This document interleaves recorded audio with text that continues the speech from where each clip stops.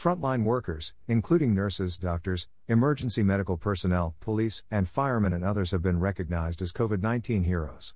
Time and again, they have set aside concerns regarding their own health and welfare to care for sick COVID-19 patients.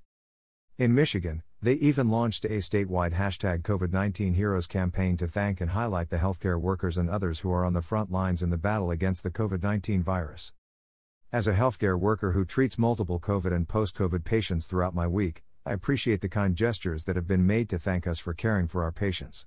But when I look at the enormous sacrifices of many of my patients, however, I realize that they are the true heroes and not me. On an average day, I enter their nursing home room in a gown and gloves.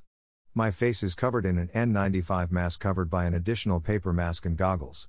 I pass through a zip-up plastic barrier into their room. Through no fault of their own, these poor people are trapped in isolation, often for weeks and months at a time. I've been inspired and amazed, however, by their great resilience. Although it is more difficult to connect with them on a physical level because of all of the PPE we wear, I have tried hard to connect more with them in an empathetic and truly human way.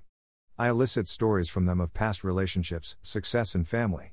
I pause to let them talk about what matters to them and what makes them happy. I let them know that they are not forgotten in their confinement and that they matter. Bill Gates has been front and center during this COVID-19 pandemic.